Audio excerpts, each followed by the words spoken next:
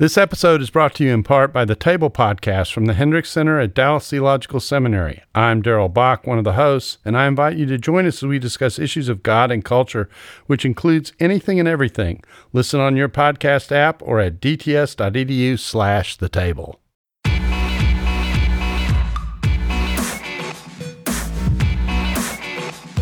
You're listening to Quick to Listen. I'm Mark Galli. I'm the editor-in-chief at Christianity Today. Each week, we go beyond hashtags and hot takes and set aside time to explore the reality behind a major cultural event. And I'm joined today by my co-host, Morgan Lee. Hey, Morgan. We've been doing it for 3 weeks now. Yes. I just wonder how you're doing. The weather's glum. The Giants are going home. The 49ers are doing lousy. How's it going? You see me. I think I smile every day in the office. Yeah. You put on a good front. Whoa. Anyway, so our theme this week is some statements made by Donald Trump about how he's not going to trust the election, which he thinks is rigged. That leads to a lot of questions about various and sundry Christian cultural institutions in this democratic experiment. And we want to talk about that. And who's going to talk about that with us, Morgan? So actually, we brought on a former coworker of yours, believe it or not. So this week, we'll be speaking with Alicia Kaufman, who right now is at Baylor University, where she is an assistant professor of history. Previously, she was the assistant professor of church history at the University of Dubuque Theological Seminary.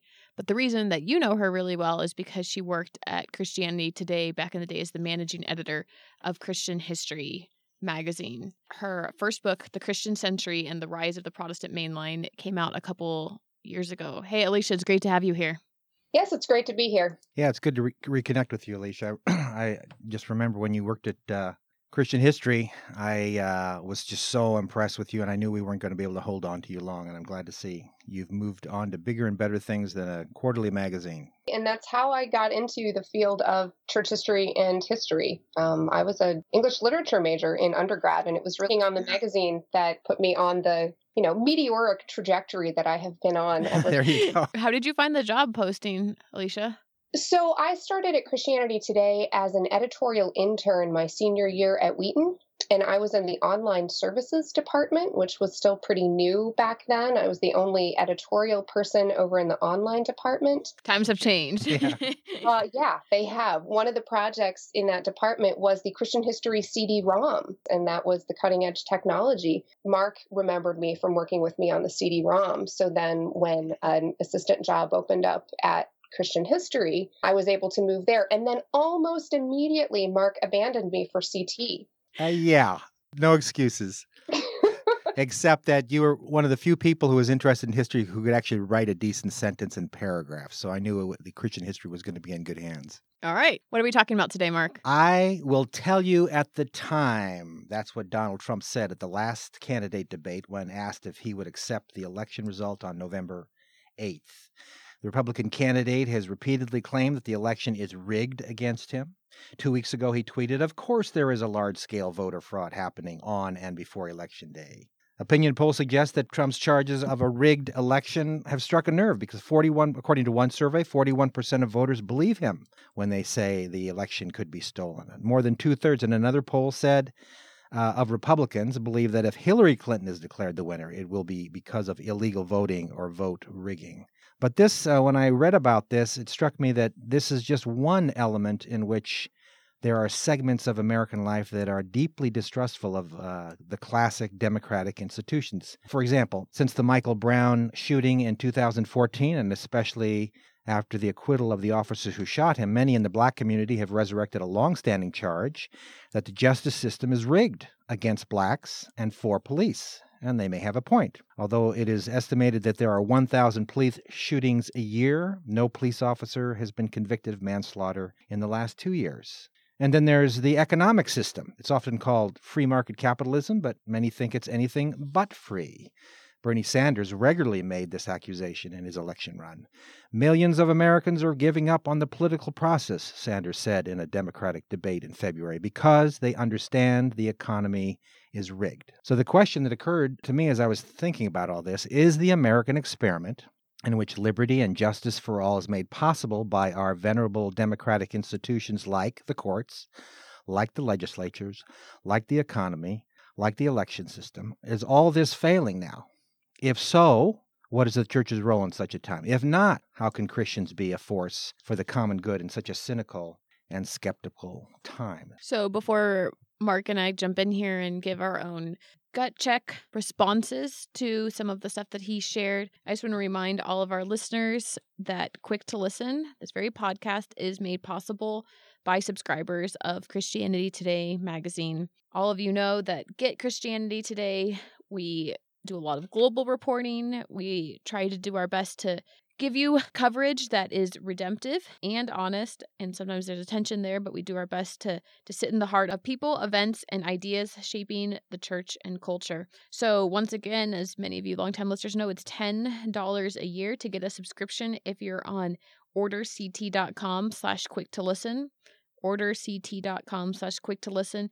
You also can go back way into our archives and kind of see where we've been leading people for the past 60 years. As you all know, our 60th anniversary was last month. Well, the gut check would be when Trump said this again in this last debate, what did you think or feel immediately? There are times where I just have stopped paying attention to politics. And so I think that when I initially heard him talking about the elections, I just was like, well, he's had to find something else to criticize or be frustrated about. And then a couple days after that, a lot of National Public Radio, which is what we listen to a lot in my house, they started digging deeper into why it was so problematic that a lot of these claims were being made. And then I started to find it a lot more troublesome. Like, I guess kind of like looking over the larger ramifications of questioning what our electoral system can and cannot do.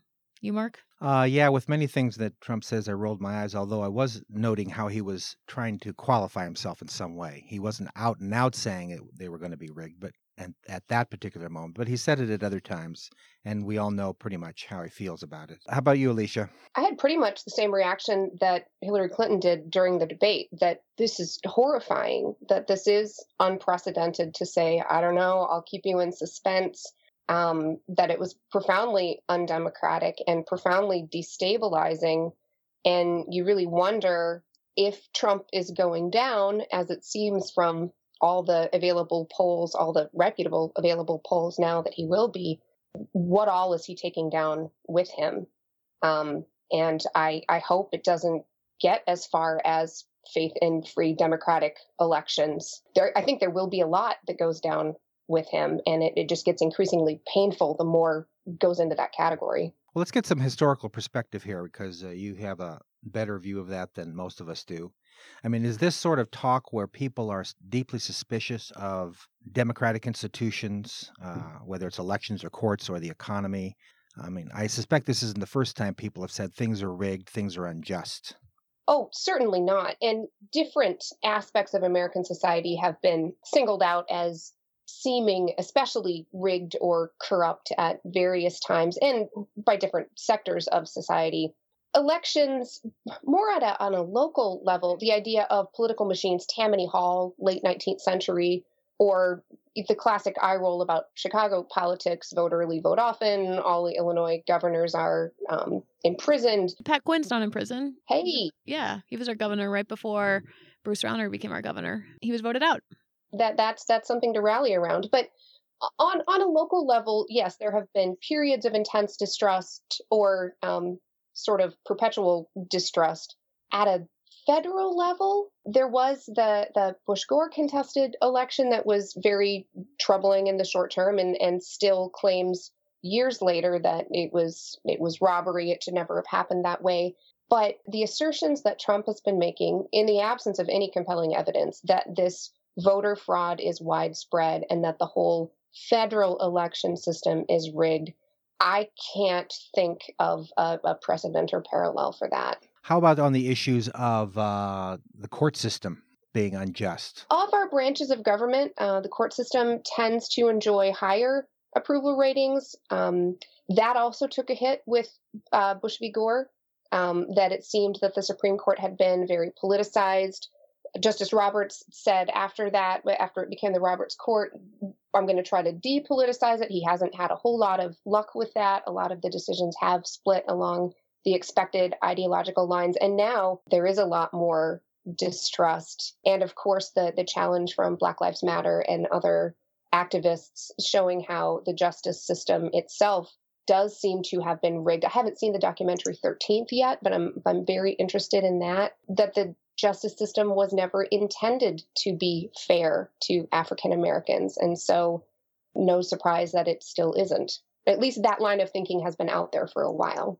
For those that are not familiar, 13th is a documentary by Ava DuVernay that's been released on Netflix, and it's a critique of the United States criminal justice system. I wanted to just throw one thing out there about elections being rigged and say that, of course, they were rigged all the time under the Jim Crow era, where there were tons of voter suppression efforts, such as poll taxes or a literary test or the grandfather clause, and those widely discouraged African Americans from voting. Even when African Americans went to their actual site to go register to vote, they were often turned away. And so in that way, it really was rigged. That system very much was rigged against them. That reinforces your point that at a local level, this was more the case, but at a national level, we haven't seen such accusations until Trump came along. Like both of you've mentioned, there's no real evidence to support the claims that the election is rigged, and yet there are polls that suggest a lot of people think so. Why is that? That is a vexing question. In teaching introductory history surveys to undergraduates, one of the main things I want to get across to them is that claims require evidence. All kinds of historical claims that you want to make require evidence. And in this case, the evidence is not there. The evidence, yes, there are probably millions of people still on voter registration lists who are ineligible to vote, especially because they are dead.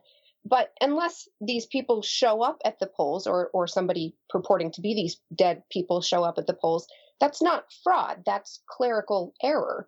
And if you want to look at any kind of systemic effort to suppress vote, to change the outcome, yes, it is rigged. It's called gerrymandering, and it's called voter ID laws. So it's a conversation that you can have. What systemic barriers are there in place to a free and fair election? But it's not the ones that Trump is talking about. It's not when people are responding to their surveys, I believe that the system is rigged. I don't think that's what they're talking about. They're not talking about gerrymandering.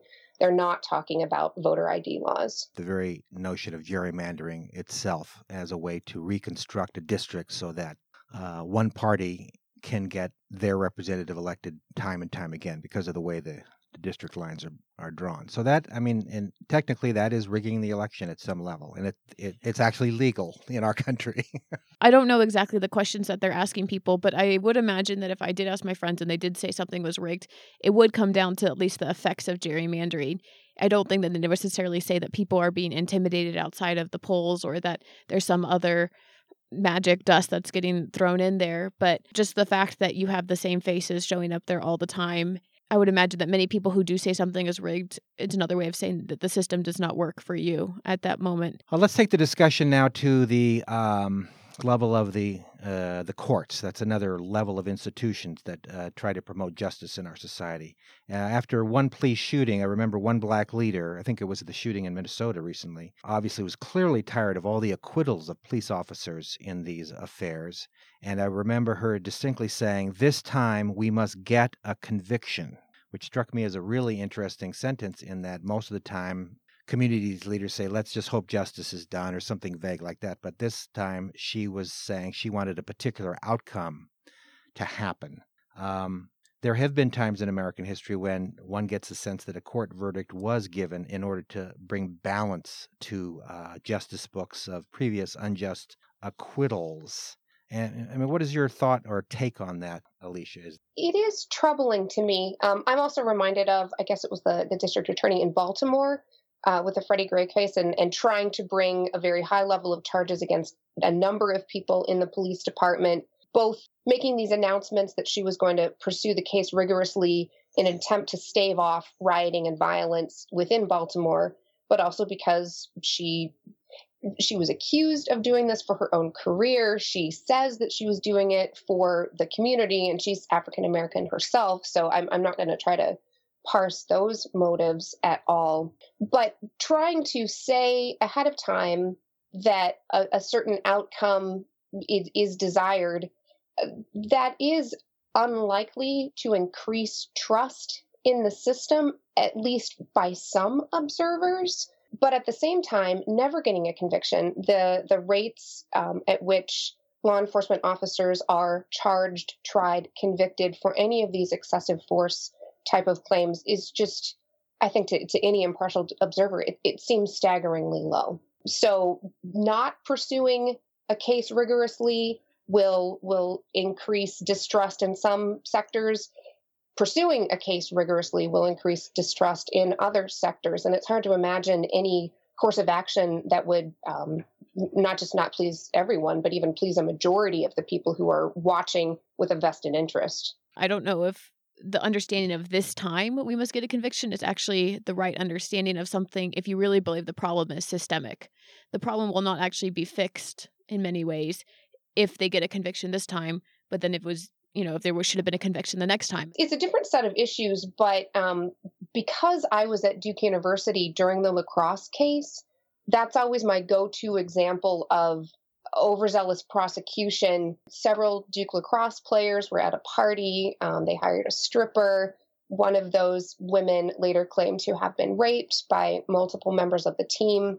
The case completely fell apart later because the Durham DA was corrupt and pursuing this for his own career. There are documentaries about this. But the idea that there's sexual violence on campuses, we know that's true. And some of the way the Duke lacrosse team was treated while I was on campus was a little bit of a this time let's get a conviction. Let's not let this slide. Let's show that we are trying to take this issue seriously, but it was the wrong case. And it had a chilling effect on other women, even men who might try to come forward and say that they had been raped on a campus, they had been raped by athletes, because there's this doubt sown in all of our minds. Well, it wasn't true that time. Or the University of Virginia Rolling Stone case. It wasn't true that time. So how do I know that it's true this time? Trying to get a conviction in the wrong instance can have terrible effects. God is a genius storyteller, and the evidence of this is threaded throughout Scripture. In Christianity Today's new show, Holy Curiosity, with me, Kat Armstrong, we explore storied connections threaded throughout Scripture from the Old Testament to the New. Our first mini-series, Connecting Dinah and the Woman at the Well, welcomes experts like Drs. Tim Mackey and Diane Landberg to give us insight and context into the physical location and meaning of these two stories. These stories will spark holy curiosity in your own faith, because once you see these connections, you can't unsee them. God wastes no person, place, or thing. Listen and subscribe to Holy Curiosity with Kat Armstrong on your favorite podcast platform. I am old enough to remember personally and viscerally the O.J. Simpson trial, which happened soon after the acquittals of the police who had beaten Rodney King. And there was a lot of racial tension in the air.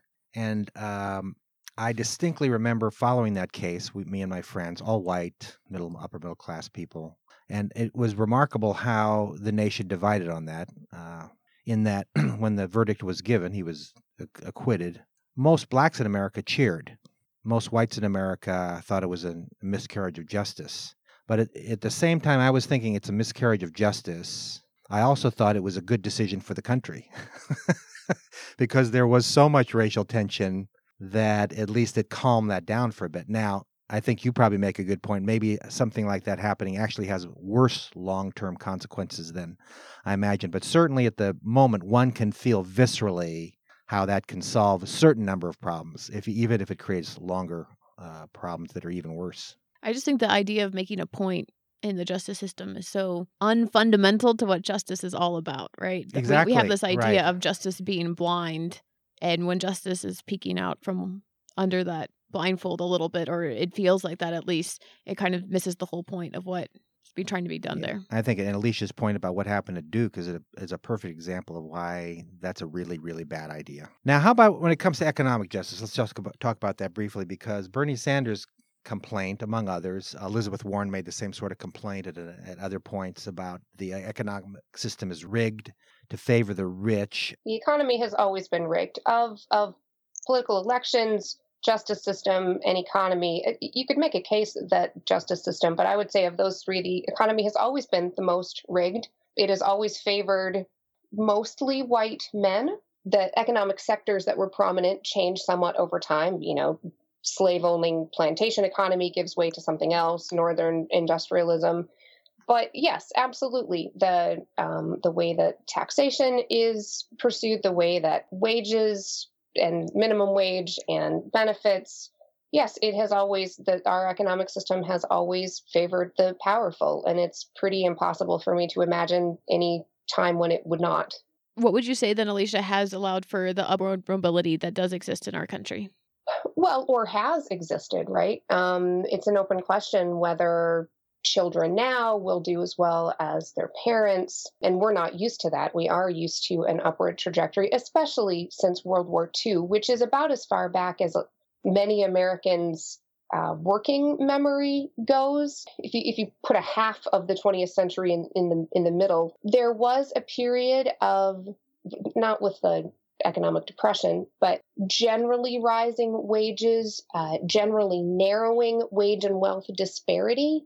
You had your Gilded Age, 1890s, your robber barons, Carnegie and Rockefeller, and these just fantastically wealthy men, and a lot of very, very poor, often immigrant laborers or newly freed slaves, but still very discriminated against laborers. Later in the 20th century, you get a shrinking wage and wealth disparity. Some of that was with the progressive taxation policies of the New Deal.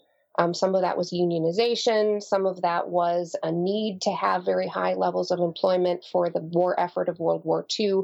And then you see increasing wage and wealth disparity towards the end of the 20th century. And then the question becomes, well, should we still think of the middle 20th century as normal? Or should we think of the middle 20th century as an aberration in a much longer pattern of elites having wildly disproportionate amount of the wealth and the power, and everyone else just losing ground or gaining it so slowly that you hardly even notice?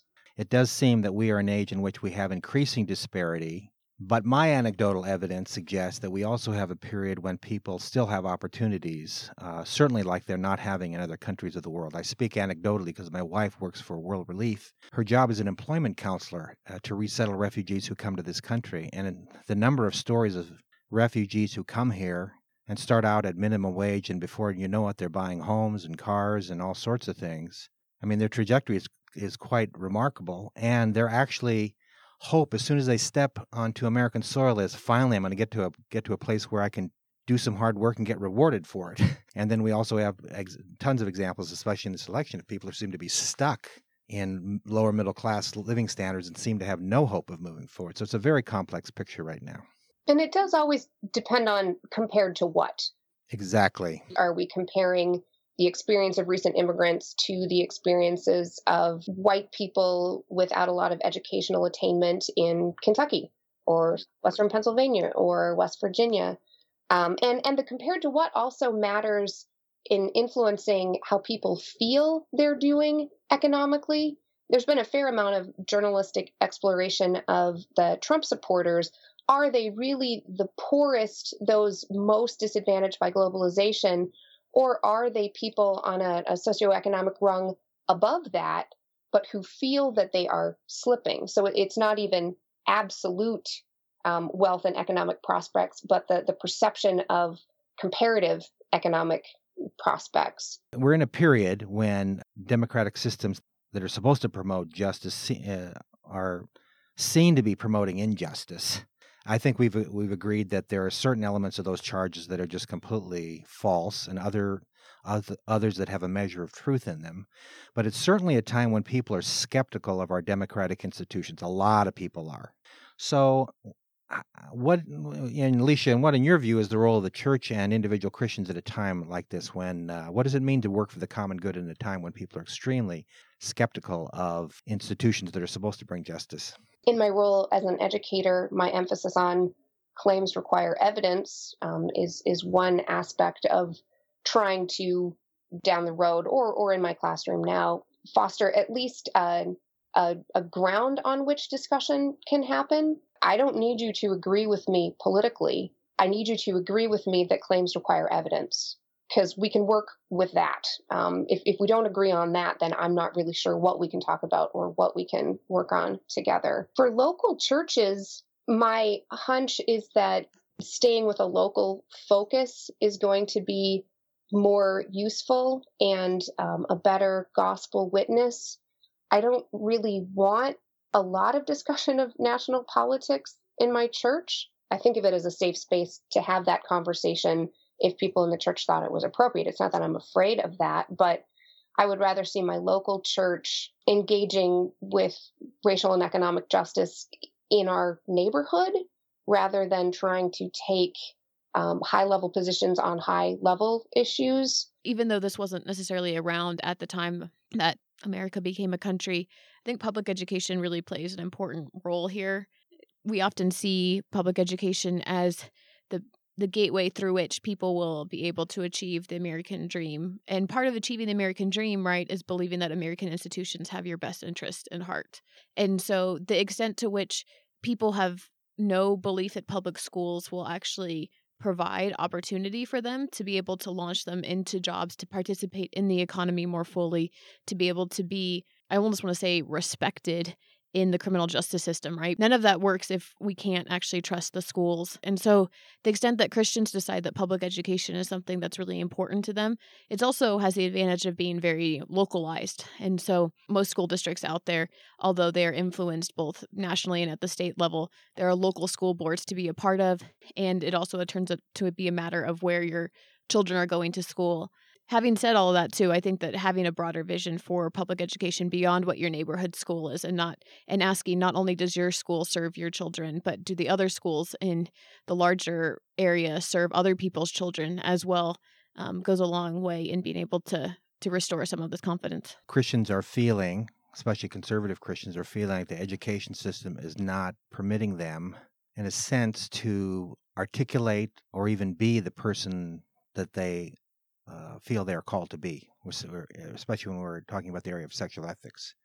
That the sexual ethic of traditional Christians is pretty much a pariah point of view in in many public school systems. So they're not feeling welcome there for the first time in maybe our country's history, and that's creating some tension there as to how much and how far we can support public education. There is estrangement from a lot of American Christians from their public schools on the topic of sexual ethics, but the divestment of many white American Christians started with integration, not sexual ethics. Okay, fair enough. Yeah, and I was just going to say, if Christians were to leave over something like sexual ethics, I think whenever we're going to be making principled stances for why we don't agree with something, they're just recognizing that there's often a corporate cost of pulling out of a larger system. And so even though there's a sense of benefiting your family, society overall may grow weaker. You know, you're encouraging other people to also pull out of that same institution if it does not fit for you. It's for better or for worse, like it's a highly individualistic approach about whether or not you want to participate in a system. We'll have to have a conversation about that. Mark did not want the podcast to go for 2.5 hours. We are moving into a segment of our show we call Precious Moments, which is basically something that's giving us joy in life. And today I thought we'd talk about one thing that brings a lot of people joy and sometimes sadness is sports. So what is your favorite sport to watch, and why do you find it so fascinating? Morgan Lee. So I think my favorite sport to watch is women's gymnastics, partially just because I usually watch it when the Olympics are on. I guess I'm not a diehard in that way, though I did grow up watching it a lot. So I like watching it for a couple of reasons. One, because I did gymnastics for a period of time in my life.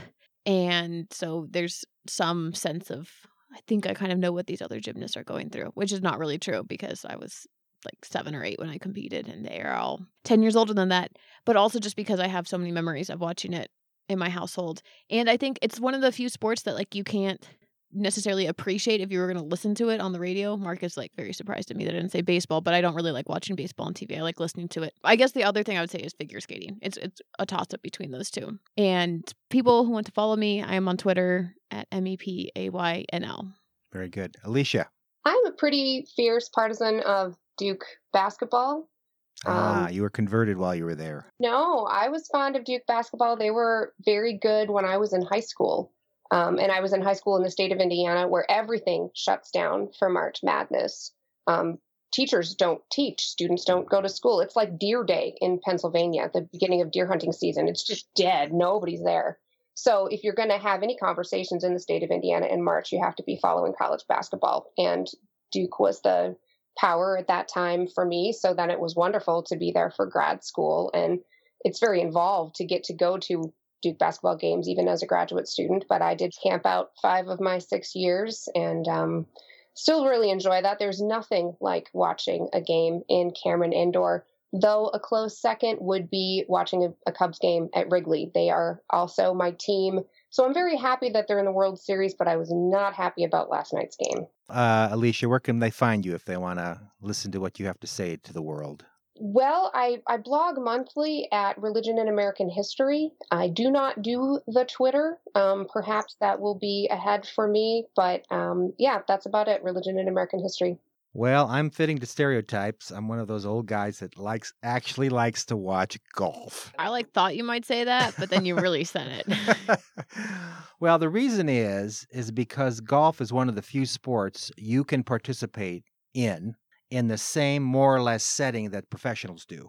And so when you're watching them play a hole or attack a certain problem or try to get out of a certain sand trap, you can go to that course, or you can go to courses similar to that, and you have played that shot, or you have not, and you've not played it well, and you watch them play it, and you go, wow, I know how hard that is. I really do know how hard that is, and he just did it. She just did it. I actually prefer to watch women in this respect. Women's game is more in perspective to an amateur's game. So you treat it like an instructional video, kind of. For the most part, yeah. Because it isn't, certainly watching golf as an entertainment medium is not that great, but it is if you're into the game of golf, it is amazing to watch. Where can people find you? Oh, people can find me not on Twitter, not a Twitter guy, not a Facebook guy, except for my immediate family. But I do write something called the Galley Report every week. And if you go to Christianity Today/Galley Report, you can figure out how to subscribe to that. It's free. I put links and comments to things I find really interesting. And if you subscribe now, you'll get it in your inbox on Friday. So you should do it. Thank you, everyone, for listening to Quick to Listen this week. As a reminder, we are on Twitter at CT Podcasts. We are on Facebook at facebook.com/CT Podcasts, and we welcome all of your feedback there. Quick to Listen is a production of Christianity Today, and you can find our other podcasts by searching iTunes for Christianity Today or your other podcast places as well. Remember to head to orderct.com/quick to listen to subscribe for our lowest price of $10. Quick to Listen is produced by Richard Clark and Cray Allred, and you can subscribe to our show on SoundCloud, on Stitcher, on Overcast, on all the other apps that you might use to find your podcasts. But if you like the show, we ask that you go to iTunes to rate and review it, because that's where it helps us the most. We'll see you all next week.